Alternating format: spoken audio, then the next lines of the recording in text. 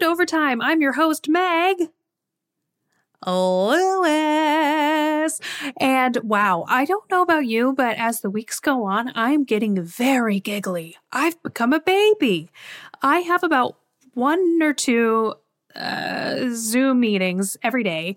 And every time, it doesn't matter if I'm meeting a person for the first time or if it's an old friend, I start laughing at something they do so hard until I'm crying every time. It just keeps happening.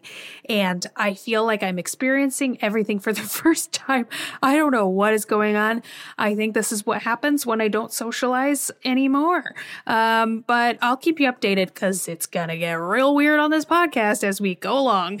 This week on Overtime, I blaze through every museum in the world's art collection. I run through how unemployment and PPP loans work, and our buds Charlie and Femke from Design Life stop by to talk about side projects on top of full-time jobs and how the heck does that work? Take your career to the next level by showing your prospective clients just how awesome you are by making your personal website with a personalized domain name. Having a personalized domain name will make you stand out of the crowd and let your audience and clients recognize your brand. So whether you decide on yourname.me or use a well-known alias like bingbong.me, .me domain is uniquely positioned to help you create a captivating online persona that's a direct reflection of you. .me is trusted by almost 1 million people and businesses worldwide, including some pretty amazing designers. So don't you think it's time for you to join them? Boop, boop. Let's get right into the news today. Okay, so Dribbble launched blog posts. Do you launch a blog post? They submitted one. They put up a blog post about virtual museums and all that's happening there in the virtual art space. Because, wow, it's really cool that so many museums and exhibitions are going online virtually for us to enjoy. And I think that's really nice. It's a nice way to support the arts and continue expanding your worldview and your outlook on life. If you don't know, the MoMA, the Museum of Modern Art in New York, has an exhibition online through Google Arts and Culture, which is beautiful. It's interactive. They've done a really great job. They're showing over 100 of their most famous pieces of work, which is modern art, mostly in contemporary art, from people like, the big hitters like Van Gogh, Gauguin, Cézanne. I almost said Suzanne. Cézanne. Famous artist Suzanne. I believe there are a lot of famous Suzannes out there that are also artists, so I hope that their work is also in the MoMA. And then San Francisco's Letterform Archive has an online exhibition. There's the Museum of Brands in London that has a packaging design exhibit right now. Then, of course, Cooper Hewitt has online stuff at the moment. There's a web design museum, allegedly, according to Dribbble's blog. And, okay, this sounds goofy because web design already is online, right? Could you go to the web design museum in person before? I don't think so. But now it's, more important than ever to look at web design through web design's eyes. Ah, beautiful, romantic. The Louvre, our buddy, the Louvre. We had the Louvre on the podcast last week as our special guest. Just kidding. So if you're tired of looking at the Mona Lisa in real life, you can look at the Mona Lisa on your screen, like me, because I've seen her enough times in person. It's just, let me see you virtually, Mona. The Children's Museum, I think it's called the International Museum of Children's Art, which, okay, excuse me, but it is over 100 works of art created by kids of all different kinds of medium, which is very exciting to me, someone who doesn't have kids. I don't have a single piece of children's artwork in my home. So this is just really filling that need for me in so many ways. The Neon Museum, we love to go there and post those pictures on Instagram, don't we? And we can't now, but we can post pictures of ourselves on Instagram looking at neon on our computer, which is less attractive for the gram. But normally, they have like a bunch of acres of museum grounds where you could bop your way through, seeing different neon all lit up. In Vegas, it's a Vegas thing, but now it's online. And for some reason, you have to type in a password to look at the art, the neon online, kind of like a speakeasy, but less alcohol-y, more neon. But the password is just neon. So go right in there. And then Google Arts and Culture again has launched a selection of street art, which is pretty cool. So they have street art up there from all over the world, and that's really, really amazing. And, you can just virtually feel like you're outside in public looking at art that way. And then lastly, FIDM, which is the Fashion Institute of Design and Merchandising. Why do I know what FIDM stands for? It's because I went there. That is the school I have a degree from. Oh my God. And so much student debt from. But they have a very impressive collection normally in their museum of basically like iconic film costumes and old pieces from different collections over the past decades. So if you want to like go and see what Karl Lagerfeld was designing in the 80s and have a nice laugh at it or cry or I don't know, whatever emotion you want to feel, it's totally your brain, your choice. You can see it online, which is very exciting. So lots of options. If you love to look at art, I'm definitely the person where if you plot me into a museum, I'm that person that just breezes right through. I'm just blazing through. I'm back in like 10 minutes, like I'm done. Saw it all. Let's move on. And my friends that love art are just find me so frustrating because I just kind of walk by and look at everything and don't even take time to appreciate it. And that's my own fault. I know it's not a great quality. I'm working on it. But it's hard to work on this quality about myself on the internet when I'm just looking at it online because my fingers just like next. And then I go to Twitter. It's horrible. I'm part of the problem. Okay, now let's talk about some wonderful, wonderful treats available to people who are self-employed or freelancers right now, like me. As you know, I've always been a freelancer, never had a jobby job, so I've never really applied or qualified for unemployment in the past because that's not a thing for self-employed people. But thanks to a horrifying, horrible global pandemic, now we can. And it's important to know that if you in your work, if you're self-employed in any way, if you are affected at all work-wise by this pandemic and you are making less money, you have less clients, less work, less opportunities, you qualify for unemployment right now, which is great. That is awesome. We've never had that before. So I have absolutely no shame at all saying that I applied for unemployment because my client workload, my design work is way down. Most of my brand design and marketing design clients have put the projects on hold or, me as a contractor has been not really an essential expense. So they moved the work in-house. There's been a lot of stuff going on and it's a huge bummer because I've lost a lot of money and a lot of opportunities over the last few months. And luckily I was able to apply for unemployment and got approved. And so the money is starting to roll in a little bit at a time. And that's just wonderful. So I apologize if you're not in the US because I'm about to give a bunch of information on how to do this process if you do live in the US. So if you don't live in the US, I apologize, but also be glad that you're not here because things are getting rough here with our cases and it's not looking great. So listen ahead if you are in the US. If you're not, fast forward because we got a lot of great stuff later on in the show. But if you're in the US and you're self-employed or you have a small business, you qualify and you can apply. What it means is that it's a state-by-state thing. So you have to apply through your state. I live in Minnesota and my state provided this wonderful PDF kind of tutorial showing me exactly how to apply, exactly what to answer on all the questions so that my application just breezed through the system and didn't have any red flags, which was very helpful for me. But make sure you check with your state. And again, of course, I'm not an expert on this.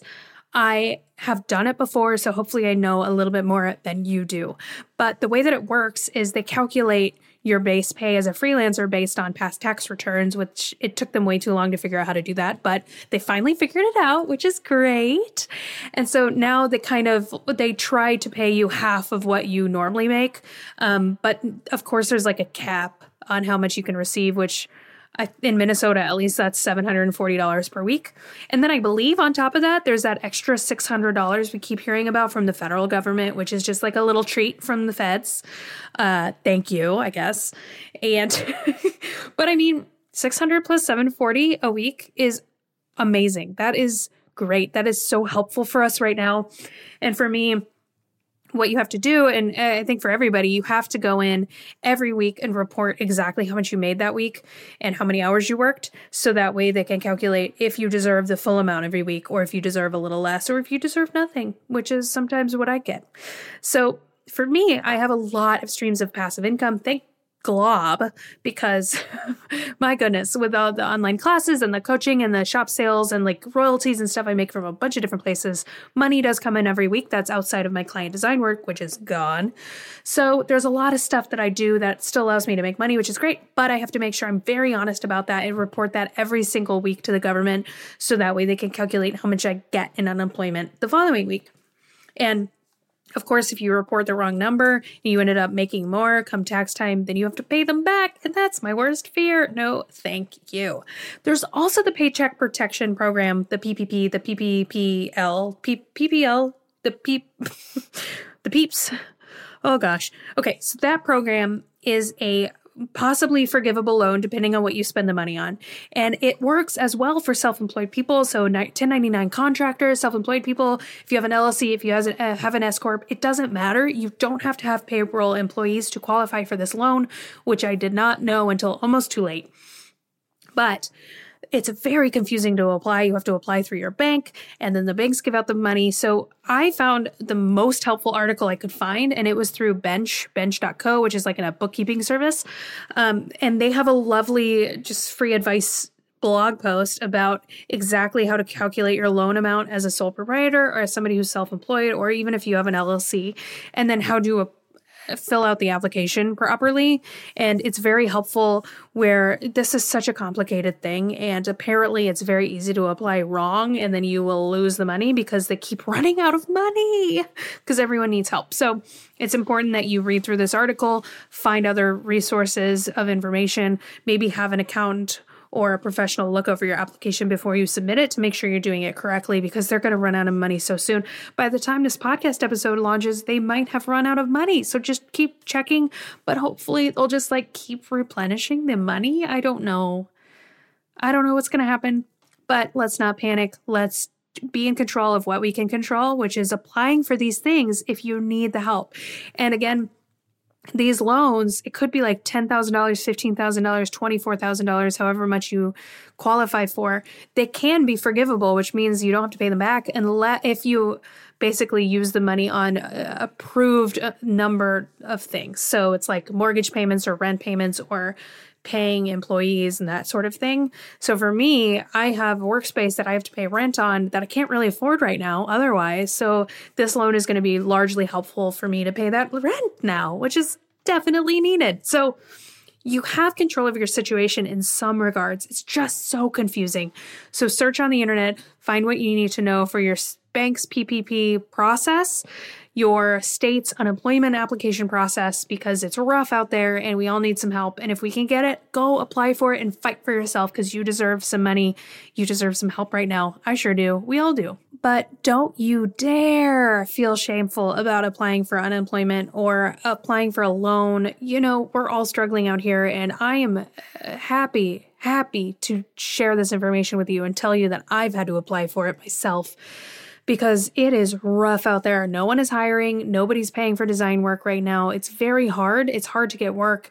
I've seen some people doing really well during this time. I've seen most people not doing so well right now, and it's hard.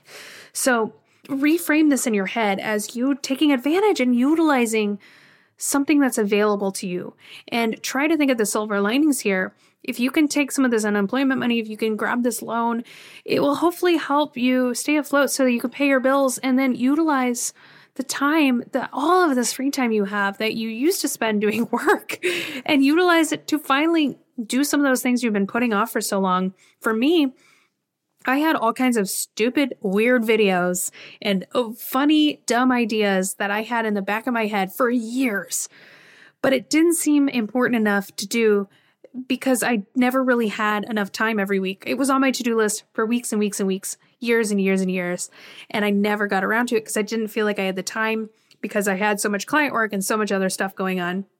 And now, if you go on my Instagram account, you'll see I'm doing it. I'm doing it now because I have more free time. I'm doing all this stuff that is really helping further my career and further my voice in the way that I've been wanting to this whole time, but I haven't had time to do it.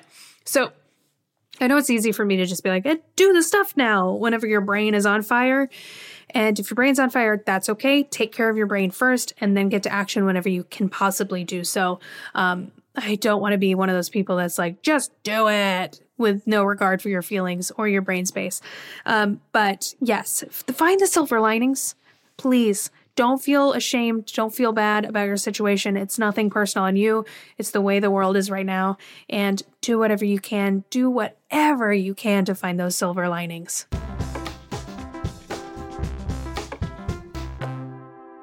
Well, aren't we lucky? Today on the podcast, we have a couple of special guests. These two are designers in the tech industry, both on the product and marketing side. And in addition to having very successful careers with full-time jobs, they also have a number of very successful side projects and a podcast together. It's Femke and Charlie from Design Life. Hello, Charlie. Hello, Femke. How are you? Hi, doing good. As good as can be. I love that because it's still giving somebody the nice, good response that they're expecting from you, but also it's acknowledging the garbage situation. Totally. Okay, so what I want to know, first of all, is I want both of you to just kind of explain what it is that you do as individuals, and then we'll also get into what you do together. But Femke, why don't you go first? What do you do for work? So I am a product designer, and I currently work at Uber on Uber Eats. So I work there full time, have been there for about 3 years now. And on the side, I run a podcast with Charlie. It's called Design Life. That's why we're here. We're super excited.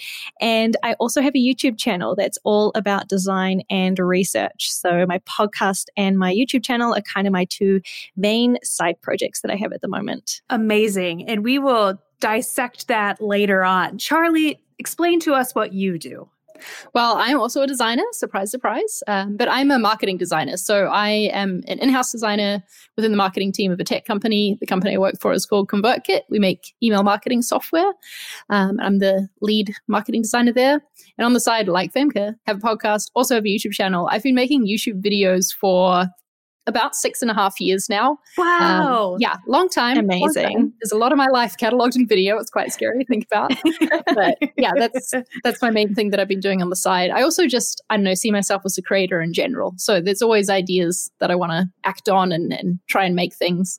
So yeah, that's me. So it's just, you both do so much. And I know that whenever I explain on paper all the things that I do, usually everyone's response is like, oh my gosh, how do you have time for all of that?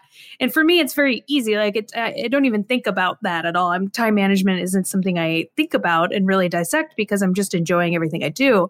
But what do you both say to that question? Because I'm sure you get it a lot too. Of like, how do you have time for a full-time job in addition to squeezing in all of this other stuff in your free time? How do you make the time for that? Yeah, well, I think first you have to enjoy that side project stuff that you do. Like you mentioned, if you have that enjoyment, it's easier to make that time to put into the side project. And I say make that time in particular because it's impossible to find time, right? Like you're never going to find time. There's always going to be something else that you could be doing, or you're going to get busy with something else. And so we really like to look at it as making time for those things that you really enjoy. And for us, that's side projects. So when you have this natural passion and enjoyment for something and you're willing to make the time for it, so make a few sacrifices here and there, carve out time in your day, then it's easier to make that time to actually show up and put that effort into your side projects. Charlie, anything else to add?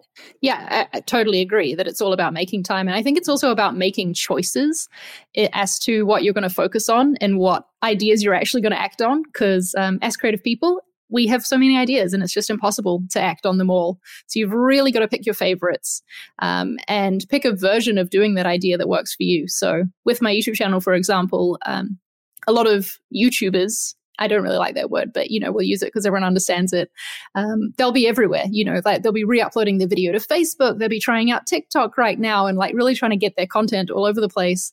I don't have time for all that. I like making videos. I like building audience and connecting with people on YouTube, but I can't be on all the social medias. And so I don't try to be. And I just accept that maybe my YouTube channel won't grow as far because of that, because I'm not being everywhere like these other YouTubers are, but I'm still enjoying it. And that's the most important thing to me, is that I continue to enjoy my side projects. Yeah, and you both have made such a great point about sacrificing and making intentional choices about what to do with your time, because I think we're just, as humans, we're so used to comparing ourselves to other people. So me as a designer, if I look at either of you, I am immediately going to think about how you affect me.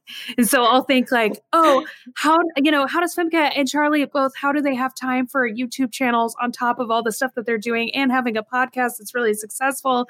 And I don't know, mine isn't as successful, and like I can't even get one YouTube video up. And I think it's important to remember that we're all doing that. We're all thinking that whenever we look at each other, and we're all assessing and getting jealous in other ways. We're just comparing ourselves to other designers and creatives and other humans, and noticing what they have that we don't have. And it's really just a matter of what we're spending our time on, right? Because we do all have the same amount of time in our day. And so, of course, I might look at somebody who has an amazing portfolio site and be like, why isn't my portfolio site that good? But that's just because they spent more time on these portfolio sites. I think also like another thing you hear about a lot is the overnight success. Yes. And like Charlie mentioned earlier in this, she's been doing her YouTube channel for 7 years. Like it's easy to come and look at this now and think that we just achieved success overnight and, we had to do barely any effort. But we've been doing our podcast for 5 years now. Charlie's been doing her YouTube for 7. Like this has taken time for us to get here. You have to put in the time and the patience to get to a point like this. And also we like to talk about like choosing what you say yes to and what you say no to. So every time you say yes to something, you are inadvertently saying no to like an infinite list of other things, because I feel that too, like completely feeling jealous of other designers about the cool work they're doing. For me, it's like when people make little microsites for cool projects, I'm like, I want to be able to make that sort of thing. Yes. That's so fun. So when I think about that and I'm like, okay, why aren't I doing that? It's because I'm doing all this other stuff that I'm enjoying and I don't want to give any of it up. And more time isn't going to magically appear out of nowhere. So I have to be okay with the things that I'm saying yes to, accepting that it means saying no to some other stuff, unfortunately. Yeah. And I have a wonderful list of backup ideas of all these things I want to do someday, but I don't have the time to do them now. And so if something happens like, I don't know, a world global pandemic where I end up with more free time than usual, I look and I'm able to find a silver lining because I'm able to find like this list of all these things I didn't have the time to do before. So anytime like I have a break in my schedule or maybe I don't get client work for a while and I start to panic, I can just take it as a wonderful thing and a wonderful opportunity to finally get to some of these things I didn't have time to do before, which I think is great. So I would like to talk with both of you about why you keep starting more things. Like, why do you do this stuff in your spare time? What is at the heart of this? Let me be your therapist. So starting side projects outside of having a full-time job, even if the full-time job itself is like rewarding and enjoyable, do you think that you start new things or you create these side projects to kind of feel more fulfilled? Absolutely. I think that there's things you need, like as a creative person, there's things you need to like fill your creative buckets and your creative soul, and you can't always get them all from your job. From this one thing. You shouldn't expect them all to come from one place. So for me, one thing that my side projects fill for me that my job doesn't is the teaching side. I like to connect with other people and share my process and be teaching people about design and watching them get it and understand it and feel like I'm helping. That's not something I do through work. I'm using my design skills there on our website and making cool things, but I'm not teaching as such.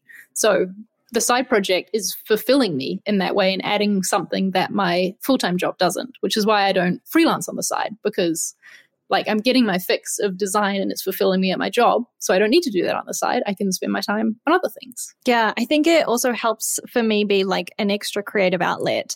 Like if I have an idea and I want to try something new or see how this works or challenge myself or learn something, my side projects are a nice place for me to be able to do that. And it's kind of risk-free. I'm totally in control of it. I can make my own decisions.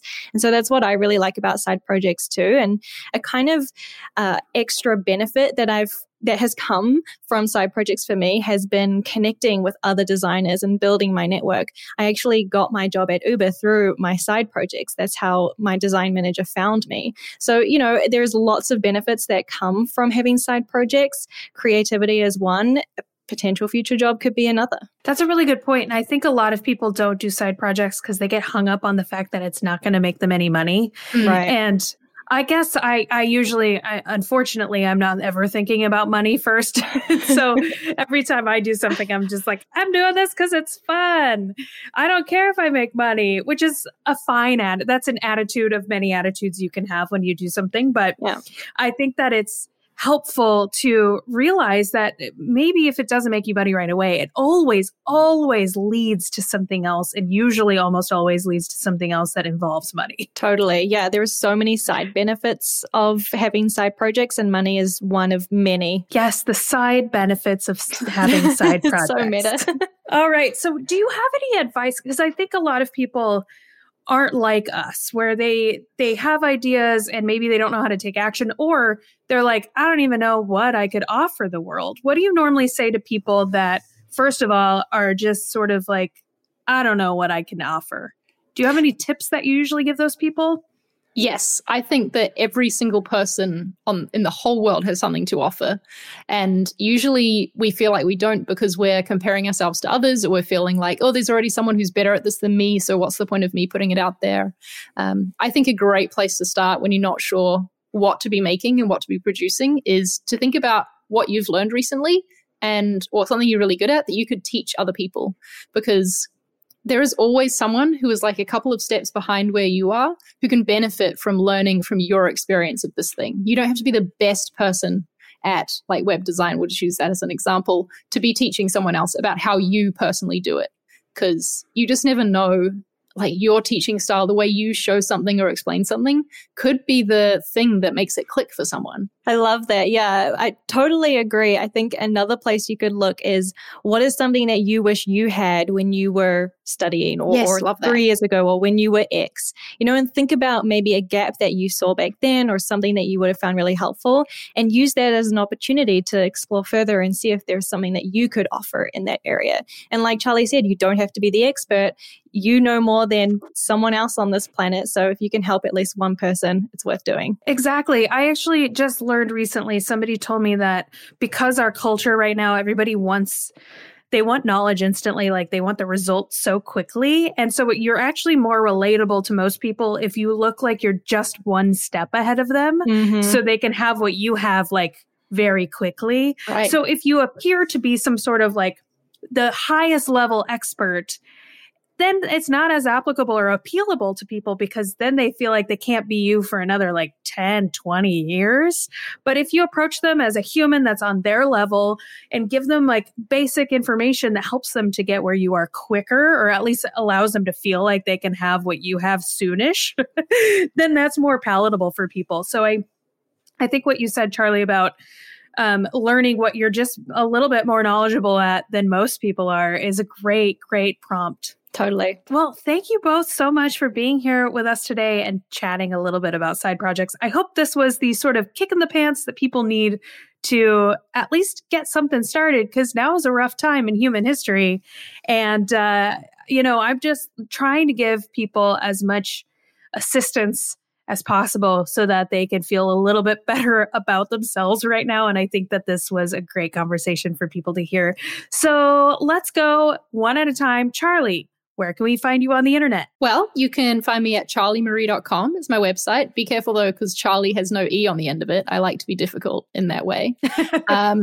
Search Charlie Marie TV on YouTube if you want to see some videos. I make vlogs of like my process and my work life, essentially. That's another point, that things you might find really boring, other people might find really interesting because people seem to really like them. So, that's great. I also love hanging out on Twitter. So if you want to connect, chat to me there. I'm at Charlie Prangley. Excellent. Thank you. And Femke, where can we find you? Yeah, you can go to my website, femke.design. My name is spelled Femke, and you'll find links to my Twitter and everything there. And if you want to see my videos on YouTube, you can just search Femke Design and it should come up.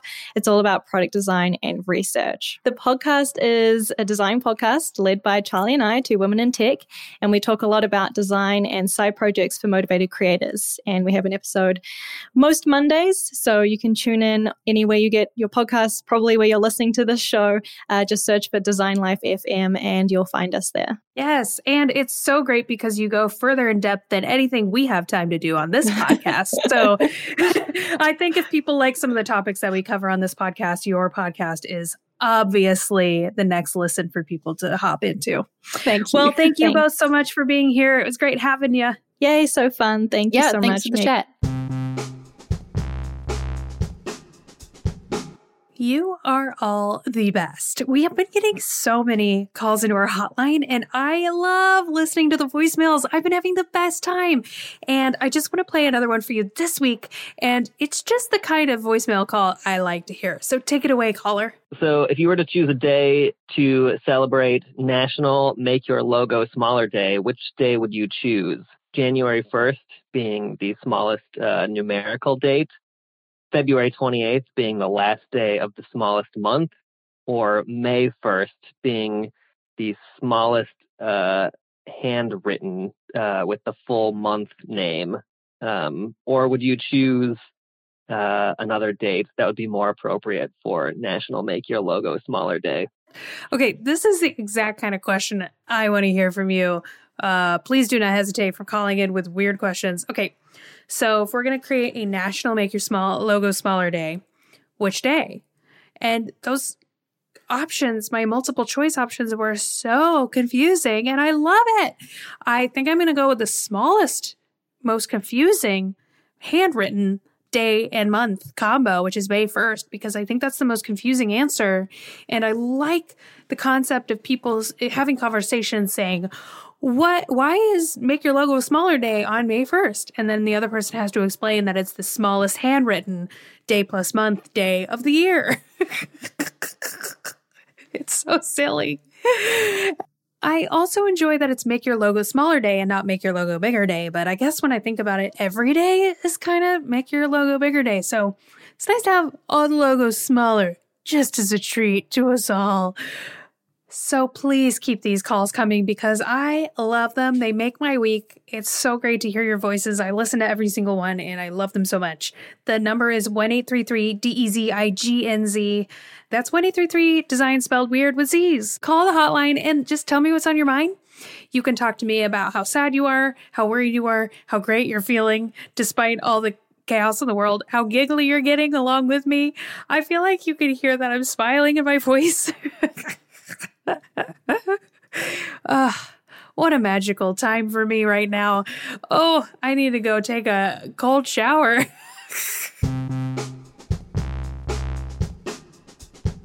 And that's it for this episode of Dribble Overtime. I'm your host, Chuck McNibbins, aka Meg Lewis. And if you want to find me on the internet, my handle is at your buddy Meg, or go to meglewis.com.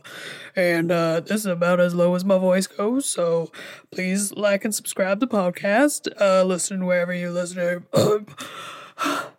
I can't do it anymore. Subscribe and listen to the podcast wherever you listen to your podcasts, or at dribble.com/overtime, and hang out with us on the internet. I'm on the internet all the time, too often, really. All right, bye. Hear me next week.